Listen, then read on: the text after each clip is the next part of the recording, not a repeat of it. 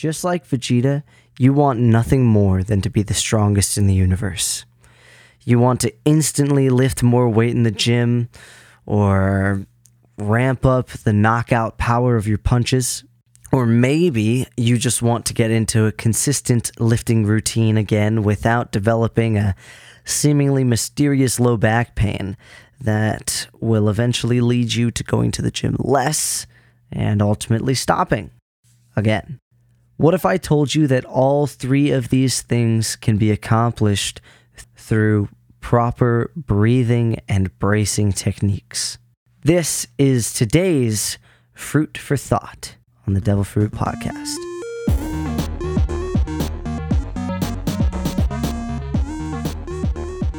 I'll be talking a lot about breaths in this episode, and unless otherwise stated, I want you to assume that I am talking about breathing in a manner similar to what I described in my previous Fruit for Thought episode about the power of breath.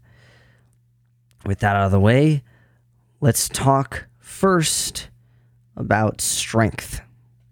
More often than not, general population gym goers and even some advanced lifters are not realizing their maximum strength potential in the gym.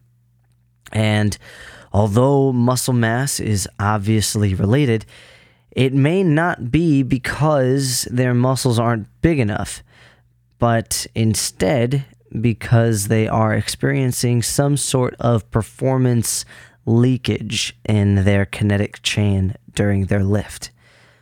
What do I mean by this?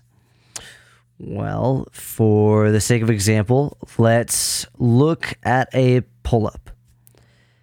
Imagine in your head Zoro from One Piece, hanging from a bar like an Olympic gymnast, with his head locked forward, his torso and back strong and straight, his hips and legs completely stiff from his butt all the way to his toes. He is rhythmically raising his body to the bar, releasing a small controlled breath at the top, then steadily lowering back down and gently drawing air back into his chest while keeping his abs, spine, and body strong and straight. Now, imagine Kobe, also from One Piece, granted early One Piece Kobe, hanging from a bar. As Kobe tries to bring his chin up to the bar, he probably has his head cranked to jut his chin just a little higher. His shoulders are probably up by his ears, and his abdomen, hips, and legs are probably all wiggling and writhing in unorganized shows of effort, all the while barely raising his body toward the bar as he grunts and yells in frustration. In order to produce movement, there needs to be at least one mobile thing attached between two solid things, one of which is stabilized by an immovable object.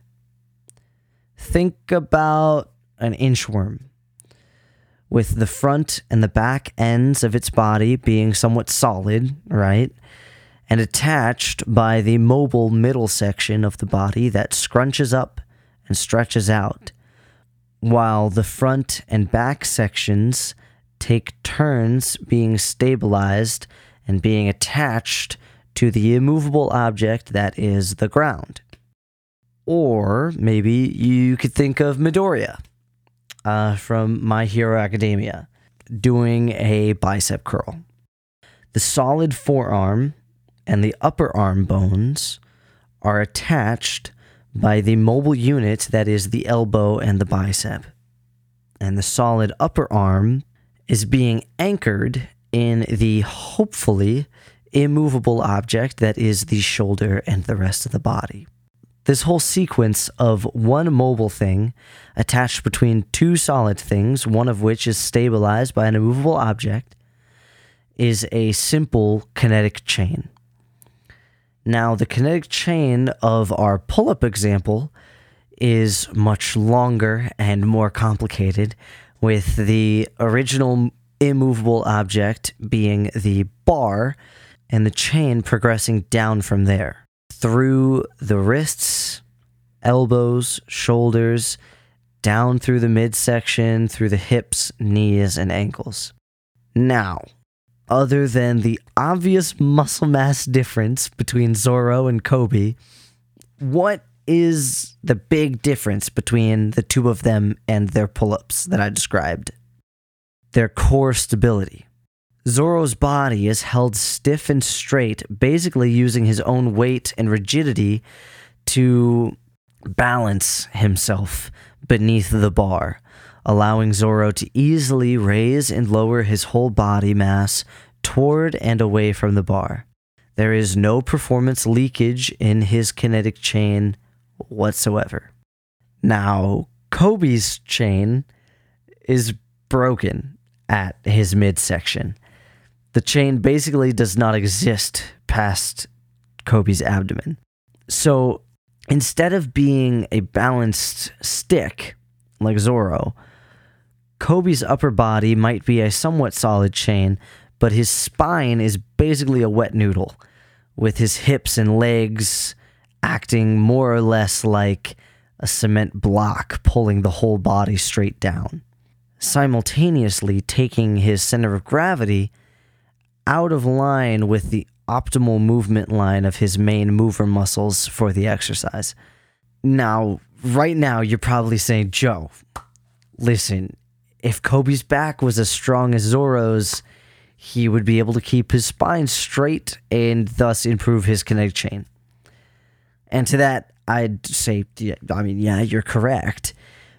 But that is not all that he could do to improve.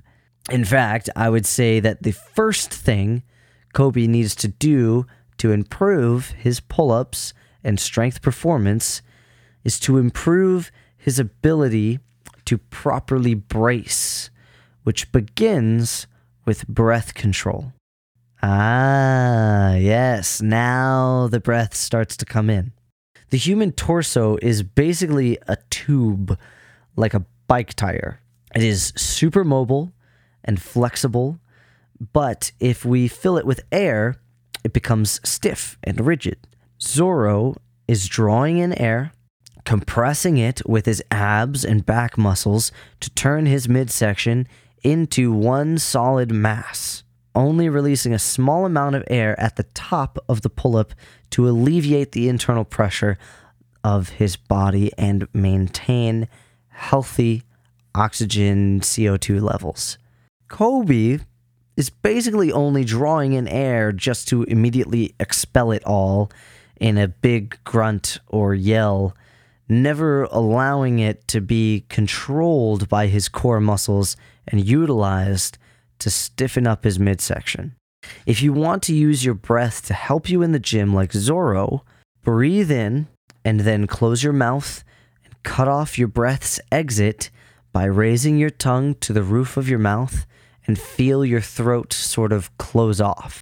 Then stiffen up your muscles in your back, feeling your body kind of bend backwards. Then bear down with your upper abdominal muscles just enough to bend your midsection into a straight line again. Finish off by squeezing and bracing your lower abdominals or your TVA. That last step might be a little tricky at first if it's unfamiliar to you, but keep at it and I'm sure you'll get it. And that is a basic brace. Now that we understand using breath to brace and how it can be used to improve our power output in the gym, what if you want to be an amazing fighter with lightning punches like Ippo or Rock Lee? Well, I am no boxing coach or fighter, but to my understanding, it begins with proper breathing and a strong bracing on your core. Just like throwing a ball, when you're throwing a punch, your power is controlled by your waist or your core. When throwing a punch, the kinetic chain starts with your feet stabilizing against the immovable earth, and the chain extending up through your ankles, through your knees, through your hips, through your midsection, to your shoulders, then through your elbows, wrists, and ends at the tips of your knuckles. Now, just like the pull-up, the largest link in the chain is the hips and the midsection. So just like the pull-up, breath and proper bracing will play a pivotal role in maximum output. Now, unlike the pull-up, the midsection needs to be a little mobile during a strong punch. So you need to be able to loosen your bracing as you square your hips toward your target, and then rapidly bring back that bracing as you use your abdominals and your midsection to twist your upper body forward to realign with your hips and maybe just slightly past in order to create a follow-through. This will effectively turn your body into an old-fashioned sort of catapult, with your shoulder, arm, and fist being the weight that's getting launched. Bracing also plays a big role in controlling how much air you actually lose during your attack.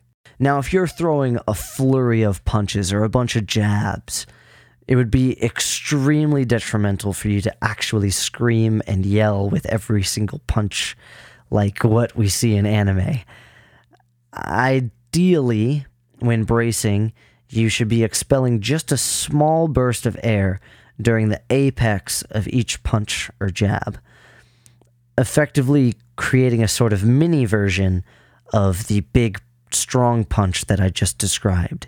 It should sound sort of like this. Now, if you spent any time watching MMA or real boxing, you can recognize that sound. It might seem a little bit amplified because I can play with my microphone here, but I can tell you in a ring or something like that, if you had mic'd me from far away, you would not have been able to hear my voice. My bracing is not nearly as strong. My lungs are not nearly as strong as the professional fighters. And now, that said, I do know that you shouldn't ever cheat your way into creating sounds like the professional fighters. Sometimes you'll hear people make T sounds or S sounds or F sounds, kind of like t, t, t, t, ch, or even f, f, f. And to my understanding, it's kind of a bad habit. It's satisfying your brain by creating the strength and the loudness of the sound that you know a professional fighter should have, but it's stopping you from actually working on your lungs and working on your core and working on your bracing to build up your breaths to be at the audible point that they should be, versus just kind of cheating the auditory effect by getting your tongue and teeth involved. If your sharp exhales do not sound as sharp or as powerful as you would like, then take that as a sign that you need to strengthen your core muscles and work on holding and maintaining your bracing technique. Point is, if you want to instantly improve your punching power, look at your breathing. And maybe look to some other advice as well. I would not end your research with me, but however much I know about the body, I know that I know enough to know that I know very little about certain things. And if you have a question that you think I might be able to answer, I'd love to go more in depth, but maybe it would need a whole episode on its own, or even a little mini episode on its own. Anyway, let's move on away from fighting to removing or maybe even avoiding low back pain altogether. And yes, you might be able to do this with your breath. Now, low back pain is a symptom. And as a symptom, it could have many different causes. I am not nearly naive enough to say that breathing and proper bracing will fix every person's pain ever. So don't get it twisted. That's not what I'm saying here. But as an experienced trainer, I am willing to bet that this will help a great many of you listening to the podcast right now. For this low back pain example, I want you to think of your favorite anime character, or think of yourself, just standing. You've probably heard that to stand with good posture, you need to keep your back straight. And unfortunately, many people misinterpret this advice to mean that they need to actually force their spine into a straight line, taking out the natural concave curve of the lumbar spine and tucking in their tailbone as much as they can, while other people misinterpret this to the extreme opposite direction. They may be slouching in chairs throughout most of the day, and when it's time to stand tall or go to the gym and do some weight-bearing exercise, they overcorrect and hyperextend their back, taking the concave curve of their low back to the extreme and sticking their tailbone out behind them. More often than not, people are taking one of these two forms. Form 1, hips are jutting out in front of themselves, and they're leaning back at a straight, kind of upright angle, like some character from JoJo's Bizarro Adventures. Or Avatar 2, their chest is vertically level, as it should be, but their booty is pushed up and out behind themselves like the mom from Dexter's Laboratory. Both of which are no bueno, especially if you are taking this form when squatting or overhead pressing or doing any kind of weight-bearing exercise where your low back is involved. Don't leave your wet noodle spine and all your lumbar nerves unprotected by maintaining a perpetual pelvic tilt just because you think it's not moving and thus solid and braced. No, don't do that. You want to kind of be in the happy medium between those two. You want to be right in the middle of those two positions. Breathe in, flex your back, then flex your abs to bring your body back into a straight line, and boom, now you're braced. And you'll kind of notice that your hips and low back are kind of right in the middle of those two extreme positions I just talked about. You're letting your muscles and your breath help support your spine. When done correctly, you should find yourself somewhere in between a JoJo character and Dexter's mom. Don't take that the wrong way. Now, take this braced form into your gym routine and see if your back pain goes away. Or, if you're just starting out, begin with this braced position and just have fun noticing that your back pain never starts. Good. Got it? Okay. If you're having trouble getting your body into this upright position where you're straight without tilting your pelvis one way or the other too far to the extremes, then just listen to this episode again. Or if all is lost and nothing is going right, then we might need to look into your pelvic mobility. But that is a whole other can of beans, and we don't have the time for that right now. This has been The Power of Breath, Part 2. I hope that this information helped you in some way, or at the very least, I hope you learned some fun facts that you can impress your friends with later. Thanks for listening. We'll see you next time. So, if you want to keep up with the Devil Fruit Gang and all of our going abouts, head on over to Instagram. Give us a follow over at Devil Fruit Corp. That is CORP. And if that's too much, just head on over to the Devil Fruit Podcast website. That's www.devilfruitpodcast.com. And you can find links to everything there. Links to our social media, links to other places to listen to the podcast. You can find our chart of all of our past rankings of animes that we've watched. You can find a link to send us an email directly to us. Get in touch with us. Let us know what you think of the show. Do you like it? Do you love it? Do you have your own suggestion for a top 5 anime-related topic list that you want one of the hosts to conquer?